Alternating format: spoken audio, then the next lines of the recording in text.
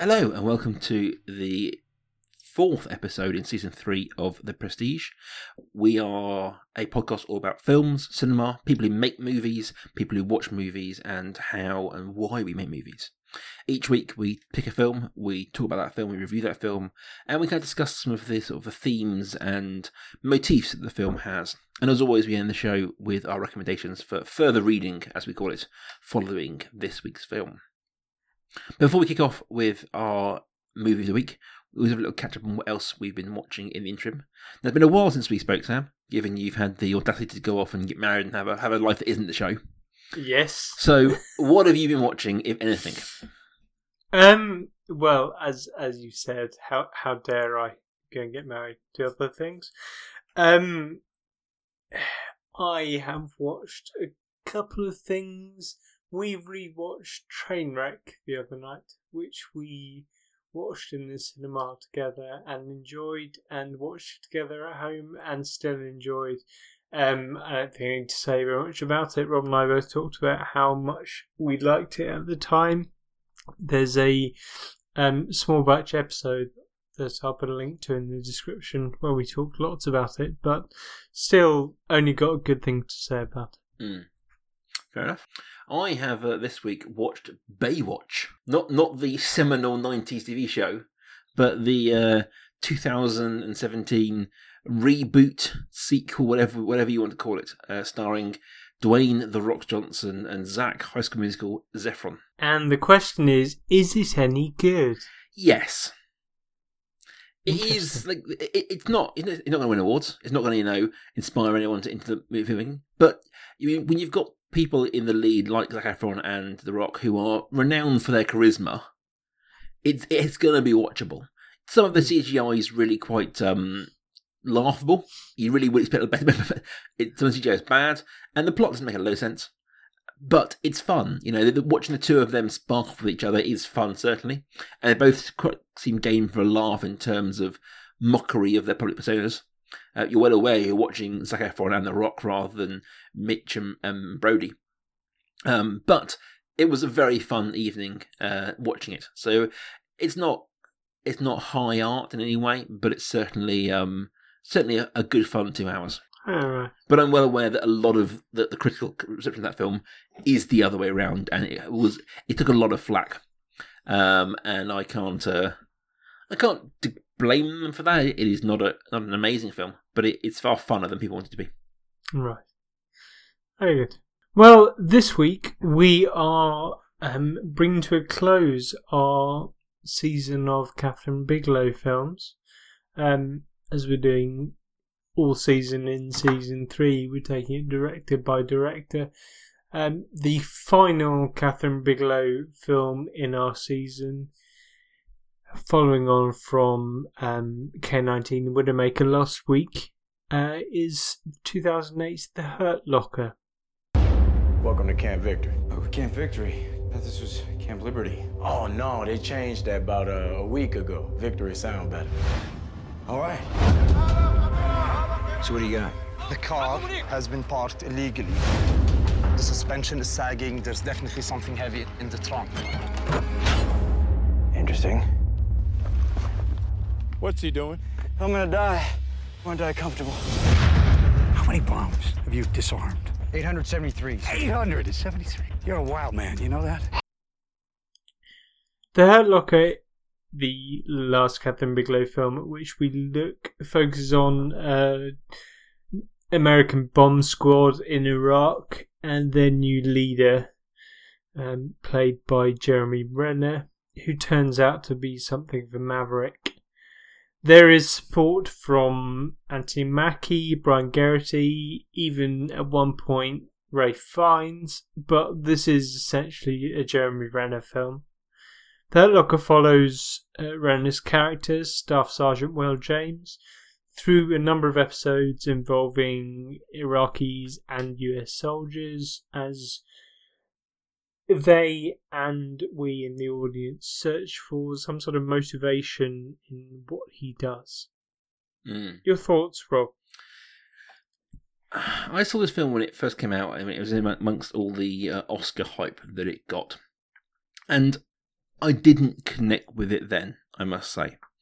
Since then, I have had the pleasure of working with some of the crew who made this film, and I thought I was intrigued to see what would happen when I rewatched it for this week.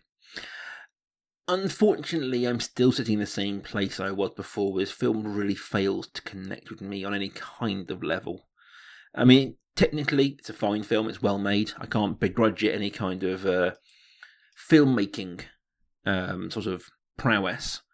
I think my inherent problem comes down to the main character, James. I think that he is an unrepentant. Yes. In my mind, doesn't make him an interesting character.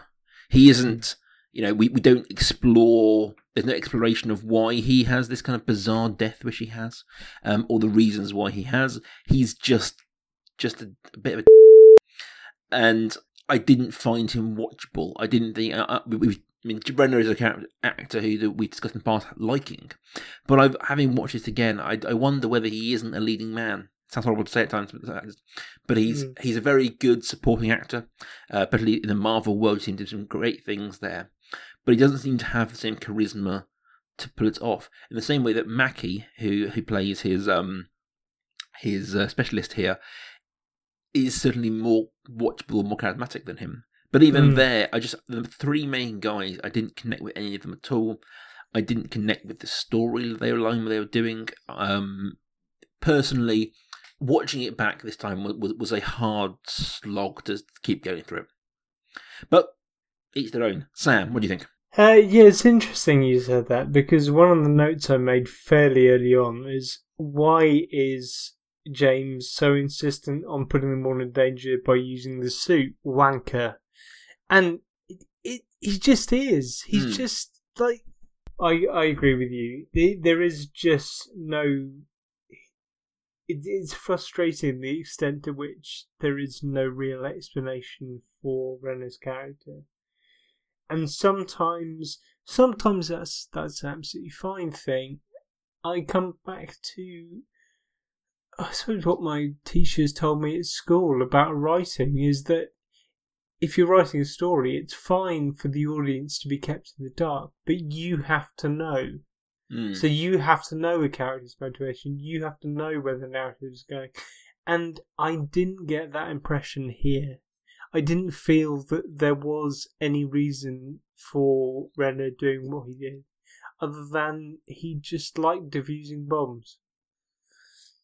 So, yeah. I think there are lots of good things about this film. We'll go on to talk about those in a minute, but I think my overall reaction to this film is fairly lukewarm, as yours was. Yeah, I mean, as I say, it was technically fine, but it just kind of, I didn't connect with me. And I think you can see what they're trying to go for in the idea of the effect of war on man, and how we all react to that. And obviously the three main characters all have differing reactions to the theatre of war that they're in. And they, as the film plays out, they all kind of bubble up and come to the fore. But I don't know. I've just seen these things done better. Now, personally, for me, and my view on this is probably a little bit of a biased view on this. I lay most of the blame for this at the writer, Mark Bowl. I don't think he's a very good writer. I see his fingerprints on this, and I think that Catherine Bigelow, who's seen other films, can really bring a good technical eye to films, and certainly a nuanced view to these things. But as you say, as the writer, you should know why people are the way they are, and it feels here that he doesn't. Yeah. I'm just looking at what else he's done. He seems to be Catherine Bigelow's favourite. Yes, there's certainly a working relationship there. Yeah.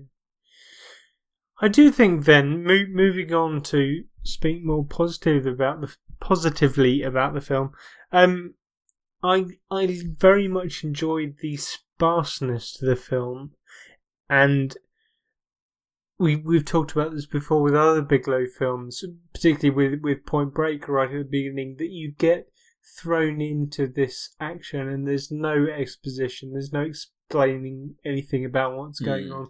There's something very lean and sparse about the way you're just expected to keep up with the specialist diffusal squad right at the beginning.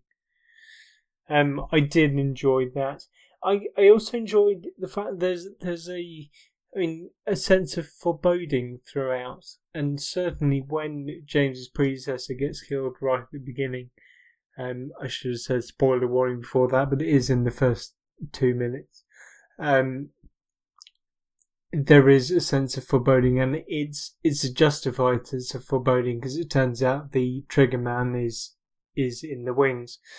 But there is a sense of foreboding throughout the opening, even when you have something like Renner diffusing bomb for the first time that you see, and there is an Iraqi watching him, and there's a sense of foreboding about the way that he is seen, and the fact that it's viewed from the perspective of this potential trigger man. I did even though that foreboding doesn't actually resolve into anything, I did enjoy that the way that there was foreboding throughout this, and I think some of that speaks to what you're saying about the sense of war in this film, the way in which this film is trying to give you an impression of what it is like to be permanently on edge, to be at war. And when you have, there's so much untranslated Arabic in this, and there's just, in a way, the audience is kind of overwhelmed in the same way as the characters are. The audience gets the idea. When I say the audience, a Western non-Arabic speaking audience, which is the predominant demographic this film is aiming for, but that audience is just completely overwhelmed by all this Arabic that's in the same way that the soldiers are overwhelmed as well. Yeah, so I think you're right. That kind of, the tension and the sort of the oppressive nature of the world that they're in, you do feel that, and I think one of the to talk about sort of the technicalities behind it a lot is that there's a lot of these shots, especially early on, of the rubbish-strewn streets, and you're always feeling like all the buildings are looking down on you, that all the locals are looking down on people. It's interesting that all the bomb threats and deal with it early on are on the ground, surrounded by these high-rise buildings. And it's this kind of feeling of encroachment. And I think you've got to kind of see that balance between their roles as invaders and oppressors, if you want to take that view of it. But over there, they are in many ways the oppressed as well. They are facing a guerrilla army who know all the areas and all that sort of stuff. So it's kind of an interesting reversal of fortune in there. I think, it's not too far to push to say that Catherine Bigelow's coming at this probably an anti-war perspective. Certainly a left-leaning liberalist perspective on war. Yeah. And trying to square, in many ways, a liberal viewpoint with the necessity for warfare. Yeah. And the portrayal of the locals, be it the kid in Beckham or the insurgents or any of that kind of stuff, it was very interesting. But I think the film, if I kind of to jump to its narrative a little bit, it felt more like a series of little vignettes rather than an overarching story. It doesn't feel, while there is a narrative, it doesn't feel to have like a cohesive story in any kind of respect. Yeah, it did feel, and you got that with the timestamps moving through Bravo companies,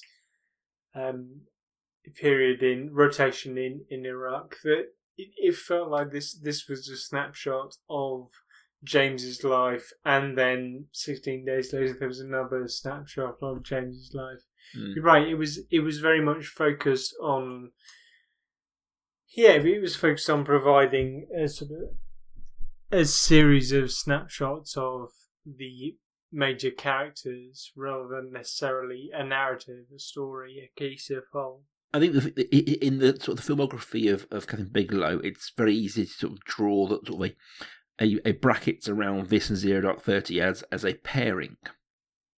Up to this point, as we've discussed, she kind of jumps genres and she jumps sort of time frames and styles, but these two kind of clearly come together. And I think we talked about it. We talked about it last week. We talked about it 2 years ago when we talked about 0 out of 30, but obviously that came out last week as well on the show. But the idea of individuals versus the system. And for me, I felt that we discussed this when we talked about 0 30, that the character played by Jessica Chastain that is this individual against the system, trying to fight for her corner. And there it works. There you have the feeling of being on her side and kind of this fighting this religious thing. Whereas here, the individualism of James versus the more structured characters around him, his team, doesn't. You don't end up siding with the individual, shall we say? One way in which I can get on board that here is the way that Catherine Bigelow has this speciality that she's done in lots of her films, and we've looked at quite a few over the past month, and as you said 2 years ago. It's the subverting of expectations. It's not doing predictable things, not doing narratologically predictable things. And when, the relationship between Sanborn and James is a good example, that when Sanborn says, James, do I have what it takes? And Renner says, yeah, no. Hell no, I think the response, yes. Hell no. And you think, okay, by the end of this film, definitely Sanborn's going to be in the suit and saving James from something. And it doesn't turn out like that, because that's not the way that Bigelow's mind works. And I think also right at the end, when, again, James and Sanborn talking, James, they're talking about the consequences, the fact that James doesn't think about the consequences, and it seems like he's about to give some sort of insight, and then it cuts, and it's the end of rotation, and it's back to James in the supermarket.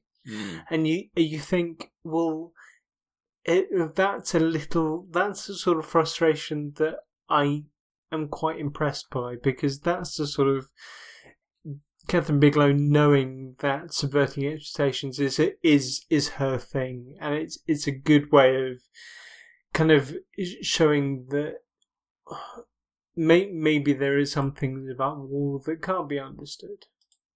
I think, and it's there's this recurring character of a psychologist, one of the armed psychologists, and whilst his story kind of goes somewhere and he ends up being more of a inciting incident than anything else, his early conversations with the team are about, you don't know what it's like there. You don't know what it's like either, even though he's in the army and he's over there.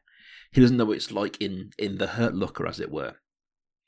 He doesn't know what it's like in the arena in which they work.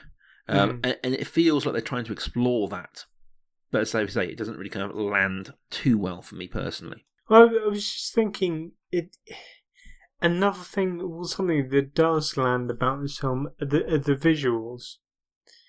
I was thinking about just sort of occasions when you don't see the violences of war. And so, for example, when Sanborn shoots someone from a distance and all that you see is a bullet casing falling in slow motion onto dust, and it mirrors other occasions in the film where that has happened. You think, well, sometimes this film does work, and maybe, as you said, maybe it's because we can lay the blame at Mark Balsdor and the cinematography and the direction is good. But it does seem to be there are some good graphic moments in this film, and the problems we have has to do with the narrative. See, this is it's bizarre. Like the shot in which you have that slow motion shot of the bullet casing landing on the floor. I've made a note of what the hell was that shot. Because now, from my point of view, from the filmmaking point of view, films should have a style. A good film has a style. Sometimes that style isn't like the Marvel style, which is a very plain, bland style, but it's the style. And things like the weird things like Fincher or Razorhead or anything that have their own style. And the style of this film particularly, and you can see it again in 0 30, is handheld. It's rough and ready. It's closer to a documentary style filmmaking than anything else. That's where it's taking its points from, that kind of handheld, you're in the action style. And then out of nowhere, we get this slow motion, heavily graded, high contrast, with a musical sting going with it, of this bouncing shell casing, and it's just like, what the hell are you doing? This is nothing like any shot around it. It's not like anything we've seen before in this film. It just felt so out of place, and even the early slow-mo, where you got things like the bomb going off and the first team leader dying, that is in slow-mo, but it doesn't have that same kind of shimmery, shiny action movie feel. It felt more like a Michael Bay shot. It felt like it belonged in Bad Boys, rather than belonging in this kind of, tangible and real style they're trying to present here. It really knocked me out of the narrative. I think that's the intention of this, and knocking you out of the narrative is the point, because that shows you that there is something really traumatic going on, and someone has just died, and something really terrible has just happened, and that's the sort of thing that happens in war. And war is not a video game, as you see some of them playing early on. It's not just a classic video shoot 'em up. It's something serious that will knock you out of your comfort zone. And I think it may not entirely work stylistically, as you suggested, but I think what that shot is trying to do is sort of pulling you out of that documentary style and saying, look, focus on the fact that this is confusing. War is like this. I will happily believe you when you say that was intention. To me, it felt misplaced. The film is supposed to be about the effect of war on man, and obviously that whole scene actually has an effect on the team. The three of them go through something there that leads to a scene in which they kind of bond afterwards, and that kind of goes its own way as well. It just felt like, I don't know what you're trying to say. If you presume that everything is a choice, I didn't get what they were trying to say from that. And you post game explaining what they're trying to do, fair enough. But I think if you can't justify it when you're doing it, then you're gonna lose someone. So yeah, that interesting that worked for you, and it really didn't work for me. Yeah, I did think, just wanted to mention one more thing and this goes back to your summary of James right at the beginning, and you think, well, those people who are being negative towards him are totally justified. There was that scene when what's his name? Is it Eldridge? Mm-hmm. The specialist he's been shot. James has shot him, and he's been loaded onto a helicopter.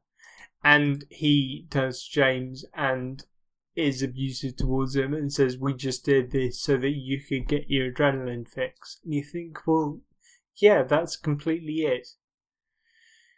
So I think there are moments like that where you think, and this goes back to not really engaging with the character, not really understanding why the character is doing what he's doing, because, yeah, he's behaving a little bit like a teenager. It's a little bit sort of, yes, he's getting his adrenaline fix, which when you're playing computer games in your room with a mate is absolutely fine, but when it results in people getting killed and or having their femurs shattered in 9 different places, it's something different, and I don't get the sense that James ever understands that. No.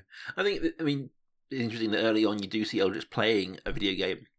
And those that know the video game, he was playing a game called Gears of War, which is an incredibly violent video game, renowned for its blood and its gore and its kind of soldiers fighting against an unknowable enemy. It's a very, very violent game. So it's interesting that they chose that game as the game he played, rather than something more recognisable like Call of Duty, which is many the sort of often the standard for video games. So before we kind of move on to our recommendations for this week, we have kind of completed our Catherine Bigelow month. So I wonder if you had any thoughts on her filmography as a whole as we've seen it. Yeah, I was thinking about this. I was thinking about more just the individualism that we've explored with James at the end here. That it seems to me that throughout her career, what Bigelow is doing is trying to explore something about her place in the film industry. So you had Point Break at the beginning, and it was very much about a woman in a man's world. And you have K-19, which is about togetherness, and yet you've got to negotiate various relationships in order to overcome something. And it felt, I mean, I've never worked in a film, but it feels to me that there's something to do with coming together in order to create something in producing a film as well. And in here you have, I mean, we never really understand why James does what he does, but we know that he is an individual, and that's something that we can kind of see Catherine Bigelow exploring as well. And that is why I think that, I mean, like you, I wasn't a huge fan of this, but I mean, I'm so glad that this won over Avatar, because this is head and shoulders above Avatar. And I think it's the way that she is prepared to explore her own identity through film that allows her to do that. How about you? For me, it felt, I suppose, you look at her filmography as we dealt with it, is this idea of, and we talk about a lot this week, individualism versus the collective. And if we look at the films, we've talked about this over here. You've got Point Break that is talking about these two agents going against the FBI sort of structure and finding his own way with Brody and the sort of robbers and finding that world there. You've got K-19, which is all about individualism versus collective, and obviously the idea of the collective and doing it for Mother Russia. And then obviously this week you've got that, and then in 0.30 there's taken again into the idea of this single person fighting against or fighting within this bureaucratic structure. And it feels like she's trying to look at the power of the individual, the power of the person, get in the face of faceless, in this faceless bureaucracy, faceless sort of meat grinder of war. It's all about how to find the individual in amongst this, and what the individual means in a larger sense. And I will happily take that to where you took it to, the idea of the individual, because obviously the director often gets a lot of the credit for films, but I will testify that when it comes to films, you've got 300 people, 400 people making a film. And film is one of the very, very, very few art forms where you cannot do it alone. There is no auteur in film. Every movie is a collaborative effort. There is no way to do it that isn't collaborative. And I think there's questions around what it means to be a film director in the world in which, especially film, getting more and more specialised. What is a director when you have all these large collaborative efforts? So I think you're right. I'm happy to take it where you took it to, but I think there's questions around the individual purpose that she's trying to answer.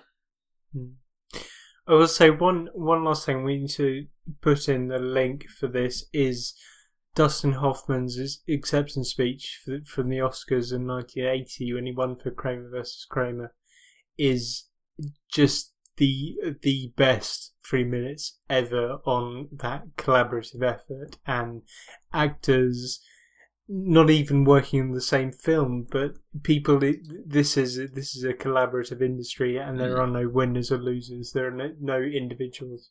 So yeah, that's a great one. So Sam, do you have some recommendations for us?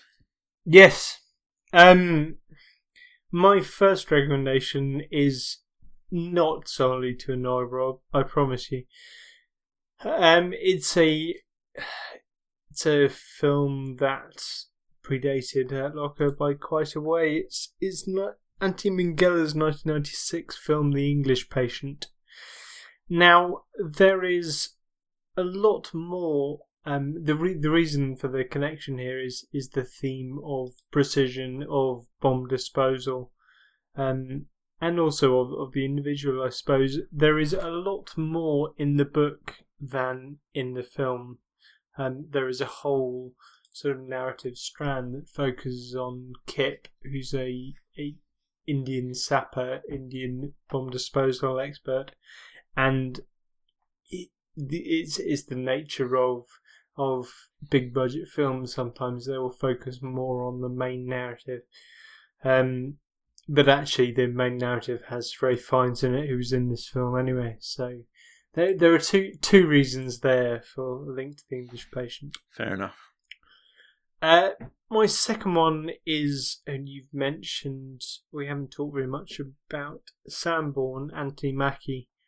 And you've mentioned how he was a more charismatic screen presence than Ranner, and I would agree with you.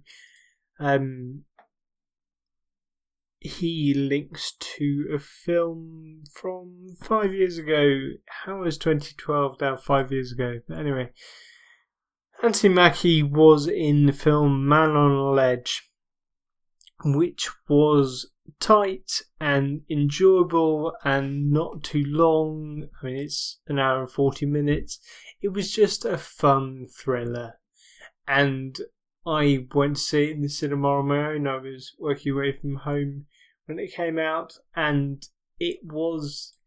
I mean, it wasn't a perfect film by any stretch of the imagination. It wasn't even a particularly amazing film, but it was just a perfect experience. It was like, this is what I want from a film. I just want an hour and 40 minutes of no-nonsense thrills. So yes, Man on a Ledge from Fair 2012. Enough. Cool. I must say I haven't actually seen Man on a Ledge, so I'll have to take you with that one. My recommendations are taken from once again, actor Anthony Mackie. So my actor he's in it a lot, but he is a recognised face, and that is Guy Ritchie. Guy Ritchie, not the man I'm after. Guy Pearce. Sorry, Guy Pearce, who plays the ill-fated leader in the opening sort of sequence, and he's been in a lot of films over the years. But the one that I really, really like, and it really, really doesn't get any kind of sort of play, is his 2012 film Lockout. In many ways, this is a sort of a low budget action film. He is a ex-special forces person who is sent to rescue the president's daughter when she is kidnapped on a maximum security prison that floats in space. It is very, very much like Escape from New York, so much so that they were sued by Escape from New York and lost. It is very much in that, but Guy Pearce is very good in this. He very much nails that kind of anti-hero, don't give a crap kind of sort of good guy, bad guy, shall we say. So if you haven't seen Lockout, it's a very good, fun action film. It's, I often say that, good fun. It is a lot better than like Baywatch. It is a good film. It's enjoyable. He's very good. Mackie Grace plays the president's daughter, and she's very good. And the bad guys are these psychotic ex-prisoners who break out from prison. They are very, very terrifying in terms of sort of bad guys. So if you haven't seen Lockout, and a lot of people did, it's well worth seeing if you're after a more modern version of something like Escape from New York. My thematic recommendation is from 2001, which was 16 years ago, and that is the film Black Hawk Down, telling the tale of a Black Hawk, a helicopter that goes down in Somalia, and they have to sort of fight their way out of a heavily heavily armed Somalis that are trying to kill these US soldiers. It deals with very similar things to the effect of war on man, the horrificness of war, the horrors of war. And the idea of one man or a team within that world. Ridley Scott with leads from Josh Hart, Ewan McGregor, Tom Sizemore. The list of people who are in this film is long, and it's filled with people who are very good at their jobs. So if you haven't seen it, it's well worth seeing. It deals with some of the ideas they're trying to talk about here. Is that war isn't heroic. Whilst it can be heroic, it isn't by its nature inherently heroic. and it's just well shot. It has that same kind of gritty, in the moment feel that they went for with this film, but without, shall we say, unlikable main characters. So that is Black Hawk Down. Right, Rob, where are we going next week? So next week we're going way, way, way back. We're going back about 60 years, 70 years. And we are going back to the 1948 film Drunken Angel, which was the breakout hit for infamous and renowned Japanese director Akira Kurosawa. We'll be looking at him over the next 4 weeks. So if you haven't seen Drunken Angel, and many people haven't, if you want to stay with us next week, you can watch that. I'm sure it's available, I believe, Sam mentioned me, on iTunes to rent. I think so. A number of his are. So yeah, that's what we'll be going, and then we'll be looking at his films over the next few weeks. Some you will probably guess, some you may not. And we will go from there. Until next time, you can get a hold of either of us, both of us, on Twitter at Prestige Podcast. You can find me just at Rob Kaiju. And just me at Life_Academic. And we're back here next week. See ya!